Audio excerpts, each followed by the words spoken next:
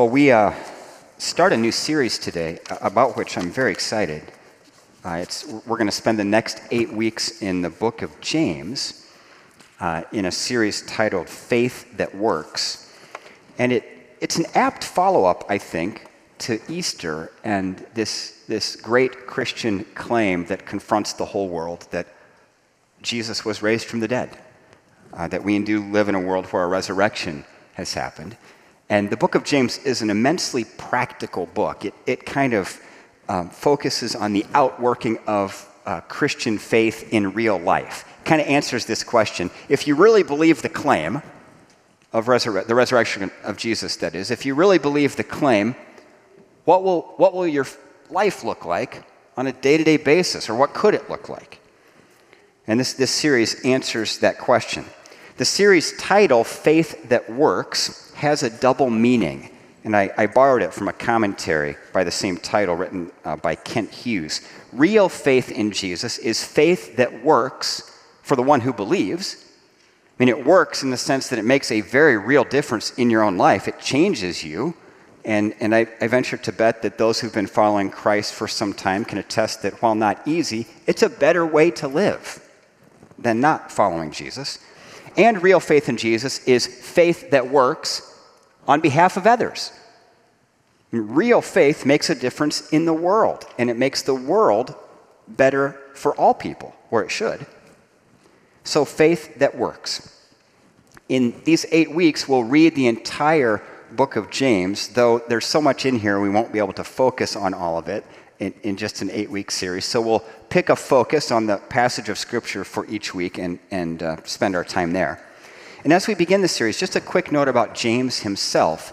There are a couple people, at least named James, in the Bible, so we have to ask who wrote this thing. And the traditional understanding is that it was written by Jesus' little brother, the brother of our Lord Jesus. And if you put the pieces together in the Bible, that makes for a very interesting background story. Think of it, a book written by Jesus' brother. He grew up with Jesus. He ate at the same table. He played in the same places. He knew the inner workings of their family life. He knew all the tantrums. Did Jesus have tantrums? That's another question.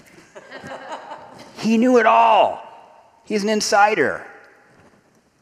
Right? Think of that. And it seems he was late in coming to faith. Look at what John says in his gospel. For even Jesus' own brothers did not believe in him.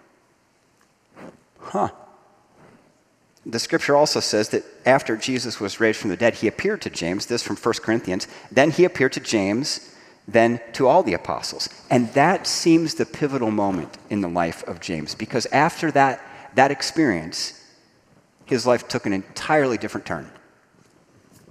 James was present for the picking of the replacement apostle to replace Judas.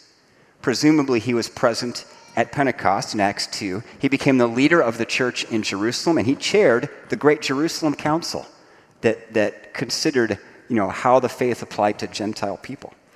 And he became known as James the Just because of his excessive piety. The historian Eusebius records this. James used to enter alone into the temple and be found kneeling and praying for forgiveness for the people, so that his knees grew hard like a camel's because of his constant worship of God, kneeling and asking forgiveness for the people. So from his excessive righteousness, he was called the Just. So when that guy wanted to write down what it meant to follow Jesus in everyday life, this book is what he wrote. So that's kind of a big deal. And today's focus is the reality that Christians will face trials and testing and suffering in life. It's not a matter of if those things come, it's a matter of when. And, says James, as people who believe the claim that we live in a world where a resurrection has happened, we can have an entirely new perspective on those trials when they come. So let's listen to the scripture. James 1, verses 1 through 18. James, a servant of God and of the Lord Jesus Christ, To the 12 tribes scattered among the nations, greetings. Consider it pure joy, my brothers and sisters, whenever you face trials of many kinds, because you know that the testing of your faith produces perseverance. Let perseverance finish its work so that you may be mature and complete, not lacking anything. If any of you lacks wisdom, you should ask God, who gives generously to all without finding fault, and it will be given to you. But when you ask, you must believe and not doubt, because the one who doubts is like a wave of the sea, blown and tossed by the wind. That person should not expect to receive anything from the Lord. Such a person is double-minded and unstable in all that they do. Believers in humble circumstances ought to take pride in their high position, but the rich should take pride in their humiliation, since they will pass away like a wild flower. For the sun rises with scorching heat and withers the plant. Its blossom falls and its beauty is destroyed. In the same way, the rich will fade away, even while they go about their business. Blessed is the one who perseveres under trial, because, having stood the test, that person will receive the crown of life that the Lord has promised to all who love him. When tempted, no one should say, "God is tempting me," for God cannot be tempted by evil, nor does he tempt anyone. But each person is tempted when they are dragged away by their own evil desire and enticed. Then, after desire has conceived, it gives birth to sin, and sin, when it is full grown, gives birth to death. Don't be deceived, my dear brothers and sisters. Every good and perfect gift is from above, coming down from the Father of the heavenly lights, who does not change like shifting shadows. He chose to give us birth through the word of truth, that we might be a kind of firstfruits of all he created. This is the word of the Lord. What a lovely scripture reader. Thanks, honey. That's my wife, by the way, if you didn't know that.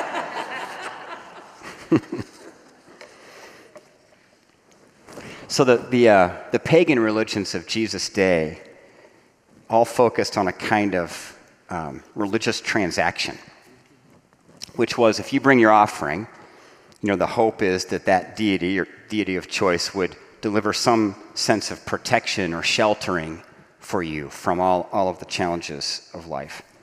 But what James says here is, look, if you're a follower of Jesus, you're going to suffer. You will encounter trials that will test your faith. You will suffer because Jesus suffered.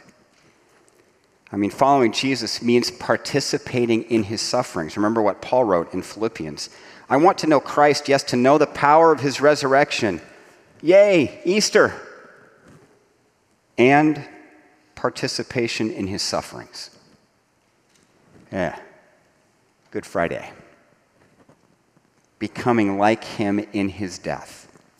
It's not a matter of if you will face trials in life. It's a matter of when you will face trials in life. So what is a trial? A trial is a difficulty, a challenge, a temptation. James says there are many kinds of trials. There are a variety of forms. They can take different looks. It could be a direct challenge to your faith, something that causes a deep doubt that threatens your belief. It could be the death of a friend or a spouse or even a child, the loss of a job, significant financial loss, a health challenge, some kind of crisis that emerges out of nowhere. There are many kinds of trials, and James says that they will test our faith. Literally, that word testing refers to the process of refining, or it has those connotations. What it means is that the trials will actually test the genuineness of one's faith. I mean, the challenges will judge whether the faith was real, because you really can't fake it through suffering. It's one thing to say that you believe something. It's another thing to actually believe something.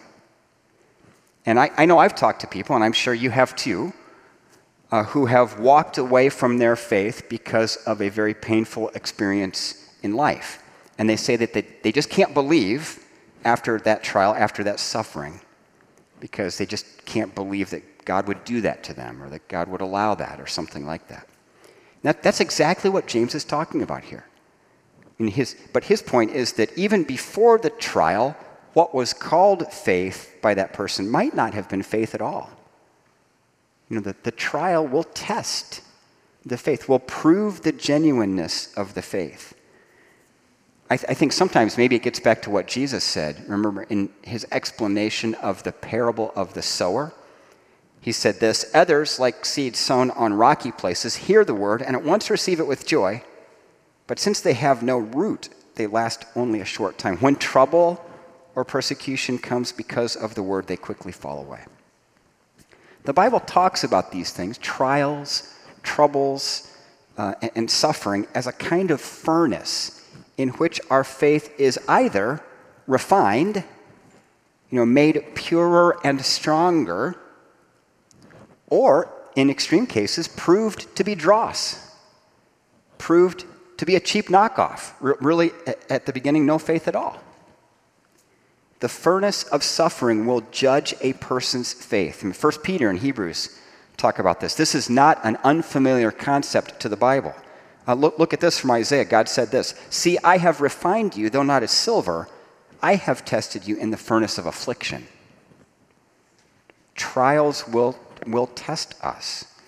And James is saying these trials will come. It's not a matter of if they come, but when. They will come, and they will test your faith. And on the flip side of the person who has a very painful experience and says that they need to walk away from their faith, on the flip side is the person who has the tremendous trial, but suddenly sees their faith come alive. Just like, whoa, I really believe it. The trial tested the faith and proved it genuine and solid. Trials do that. And James says, if we believe the claim of Easter, if we really are Easter people, believing we live in a world where a resurrection has happened, we can have an entirely new perspective on trials and troubles and suffering. Here's what he wrote again. Look at this. "Consider it pure joy, my brothers and sisters, whenever you face trials of many kinds, because you know that the testing of your faith produces perseverance. Let perseverance finish its work so that you may be mature and complete, not lacking anything." Now right at the beginning, we got to call time out. Wait a second here, James. When we're in the furnace of affliction, how are we supposed to have joy? What's that? Is this masochistic? Is this some kind of Bobby McFerrin theology? Don't worry, be happy. Right? Don't worry, act like the trial, the pain, the suffering isn't there because you're a Christian. Just act like it's not there. Just be happy. That idea prompted one commentator to speculate on how James' letter might have been received by his readers. Oh, how nice. A letter of encouragement from Pastor Wacko. What does he actually mean by this? Because in the midst of trial, we don't feel joy. We feel fear and anxiety and uncertainty and sorrow and maybe a bunch of other not so good feelings. But James did not say feel joy instead of those other feelings. What he said was consider it pure joy. Count it joy. Chalk it up on the tally board as joy. So what he's talking about is the intentional setting of our perspective. Considering something as pure joy refers to us setting our perspective on it. It's the choice of the will. James is saying to Christians, when trials come, and they will, when trials come, take the perspective that God is refining you, burning off the dross and leaving only the pure gold of faith left. And James goes one step further and tells us what the testing is actually producing. Did you see that? Because you know that the testing of your faith produces perseverance. Now, in the original Greek language, that word translated perseverance is a fantastic word. It's, in Greek, the word hupomeno, and it means to stand your ground no matter how tough it gets, to be steadfast, consistent, unwavering, and unflinching. It's a word with determination. It's this, I will not let go, I will not move, this is where I stand. One other commentator put it this way, it's the attitude that declares, I don't care how heavy the load gets or how much pressure I'm under, I'm not budging 1 inch. This is my spot, and I'm telling you right now, there isn't enough pressure in the whole world to make me move and give it up.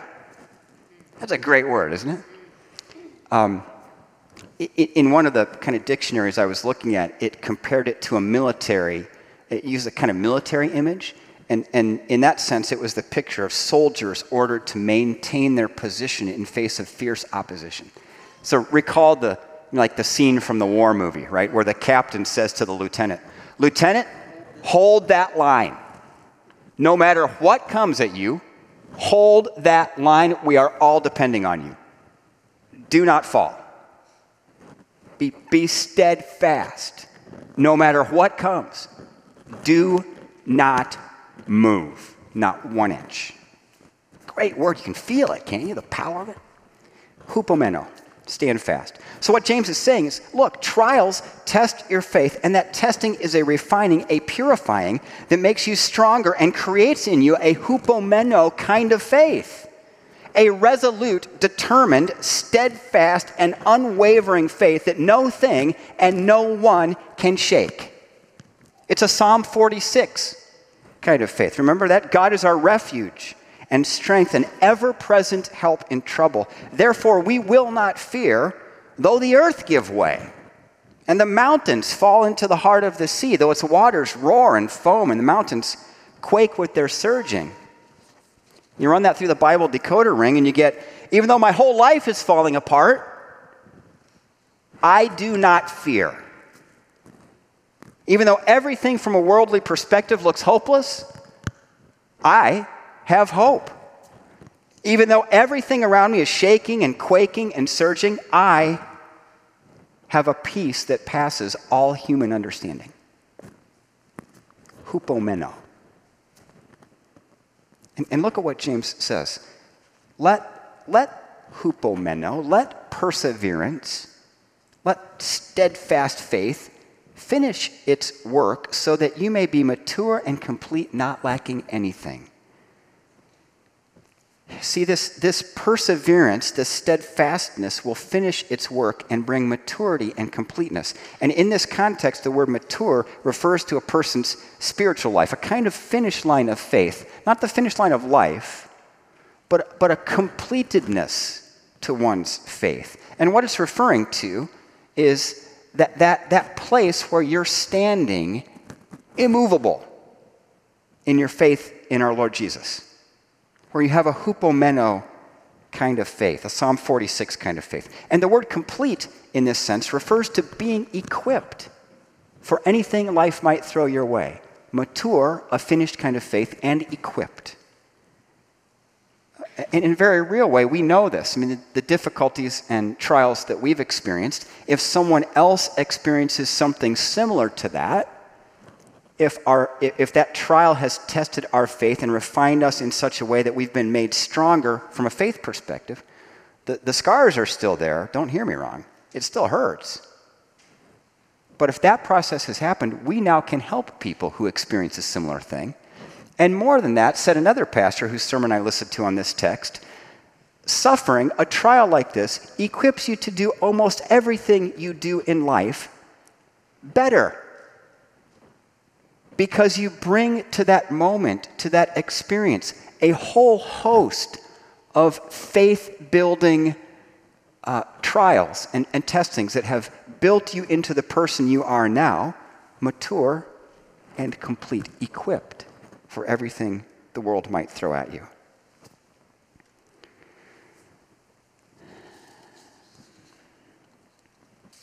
One commentator wrote this: it's commonly taught that trials bring maturity, but it is not so. Rather, fortitude and perseverance in times of testings produce maturity. And this gets to the idea that a trial is a crisis. And the Japanese word for crisis has two elements to it: danger and opportunity. It's the refining. It will either purify and make stronger or burn off. And that's what the next part of the text is. At least that's what I take it to mean. If any of you lacks wisdom, you should ask God, who gives generously to all without finding fault, and it will be given to you. But when you ask, you must believe and not doubt, because the one who doubts is like a wave of the sea, blown and tossed by the wind. That person should not expect to receive anything from the Lord. Such a person is double-minded and unstable in all they do. This passage is often quoted as a general appeal to if you lack wisdom generally, just ask God and God will give it to you. And I think that's a good thing, right? But the context of this verse is wisdom for times of trial and suffering. That's what James is writing about. We seek this out when times are hard. You know this. We do this. Something gut-wrenching comes our way, and we pray, and we read Scripture, and we talk with friends, and we're seeking God for wisdom. We're asking God for wisdom. Wisdom isn't just knowledge, right? Wisdom is understanding for living. And when we ask God for wisdom in these variety of ways, praying, reading Scripture, talking to other believers, seeking counsel, when we ask God for wisdom in the midst of trials, we're looking for an understanding for living that goes beyond earthly wisdom. We're acknowledging that we can't figure it out. We're no longer depending on our own reason because it's way, way beyond us. We're seeking revelation. We need something from the Lord. We want God's perspective on things. But James says that when we ask God for wisdom, for understanding, for living from his perspective in the midst of trials, we need to believe and not doubt. For if we doubt, we'll be tossed around like a wave in the sea because we're double-minded. Now, I think this verse has long been misunderstood. It's almost like some Christians have interpreted this as like you have to keep repeating in your head, I will not doubt, I will not doubt, I will not doubt. And that is just not realistic. We all have doubts, right? This isn't the absence of a psychological experience. What that phrase double-minded means, it's talking about having dual allegiance. It's not just the doubts that rifle through our mind. It's a bit like Jesus' story about the wise and foolish builders. Remember, the wise builder built his house on the rock so that when the rains came up, it stood solid. And the foolish builder built his house on the sand so that when the rains came, it was washed away. This is getting to the foundation of your life. Double-minded means having dual allegiance. It means you built your house, and half of it's on the rock, but the other half is on the sand. And if we're totally honest, that's us. That's probably most of us here. We know and trust Jesus. We do. But there are other things we trust too, aren't there? And we're talking ultimate allegiance here. Right? Sometimes it can be Jesus and our retirement savings, Jesus and our ability to figure things out, Jesus and our reputation and good name, whatever. You can make the list yourself. But then a trial comes. Not just a small hardship, the real deal trial. The cancer diagnosis. The loss of a career in such a way that it's never coming back again. The relational reversal that is absolutely devastating to you. And that trial shows you something about what you really believe, the foundation upon which you're really standing. This idea of being double-minded or having dual allegiance, the image that came to my mind was cottages out on Lake Michigan where the dune erosion is going. And we've seen these videos of, in worst case scenarios, like the houses falling into the lake. It's a big mess. But my understanding of the building code out on the lakeshore these days is that if you build something within so many feet of the shoreline, it has to be built in such a way that it can be dragged. You can unhook the house from the foundation and drag it to a firmer foundation. See, what James is saying is if we let it, the trials which test our faith will drag our house off the sand of our double allegiance and onto the rock of Christ. And it's a fascinating thing. For centuries, churches conceived of their primary job as preparing the members of their congregation for death. We hardly talk about that anymore. The way we prepare ourselves for death is to engage, one of the ways, is to engage the trials of life fully, to allow them to pull our house all the way over to the rock. All the way. That we might say with everything in us, on Christ the solid rock I stand. And when we're there, it's the hupomeno kind of faith, right? It's the mature and equipped for everything. It's what the Apostle Paul says, I labor with everything in me to present everyone mature. This is what he's talking about. With this kind of faith where we can say, I am standing on Christ and I will not be moved. It's a great word, hupomeno. I love it. It's inspiring. So if you could think, I had my own illustration, but think of yours, right? The movie, the book, the story, a fairy tale, science fiction, fantasy, where the courageous hero is charged with standing in the gap for the protection of others against insurmountable odds. Surely they will be overwhelmed, but they stand. They stand firm. Think of the best example you can come up with, and I'll better you one. Because we've got a much better example. And let us run with perseverance the race marked out for us, fixing our eyes on Jesus, the pioneer and perfecter of our faith.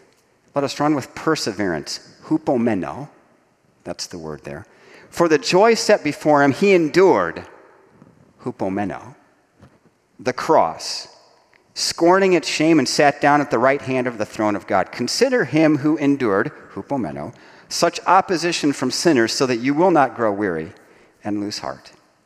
Jesus endured the cross. He stood fast on the cross. Why? In the full wrath of God against sin and injustice poured out on Jesus on the cross. The punishment for all our wrongdoing poured out on Jesus so that he might pay our debt, a debt we couldn't pay and a debt that he didn't owe, for the purpose of redeeming us, which literally means buying us back for himself. For that purpose, Jesus was resolute, determined, steadfast, and unwavering. In the moment when Jesus looked up and cried out, my God, why have you forsaken me?" He had to feel like everything was lost. But he stood fast for you, for me, for the whole world. So, when trials and challenges and suffering in life comes your way, and it all will, we know that, stand fast. What does that look like in very practical terms? It means when it's super hard to go to church, keep going to church. Don't leave the community. When it's really, really hard to believe, keep showing up and let all of us believe for you for a while. It means keep on with what you were doing before. Keep loving people. Keep serving in the name of Jesus. Stay and keep at it. stand fast. Stand fast out of love for the one who stood fast for you. In the name of the Father, and the Son, and the Holy Spirit. Amen. Pray with me. Lord Jesus, we do thank you, and we do give our whole selves to you. You gave everything for us. You stood fast in absolute darkness for us. The sun had gone down, there was no light, yet you stood fast. God, pour out your Spirit on us. Help us grow to be like you, that we might not just stand fast against spiritual opposition in our life, but that we might stand fast for those we love, that we might stand fast for our church family, that we might stand fast for our city, that we might stand fast for this world, and yes, Lord Jesus, that we might even stand fast for our enemies. Only possible by your grace and your Spirit in us. Make us like you. Lord Jesus, thank you that you stood fast for us. We pray in your name. Amen.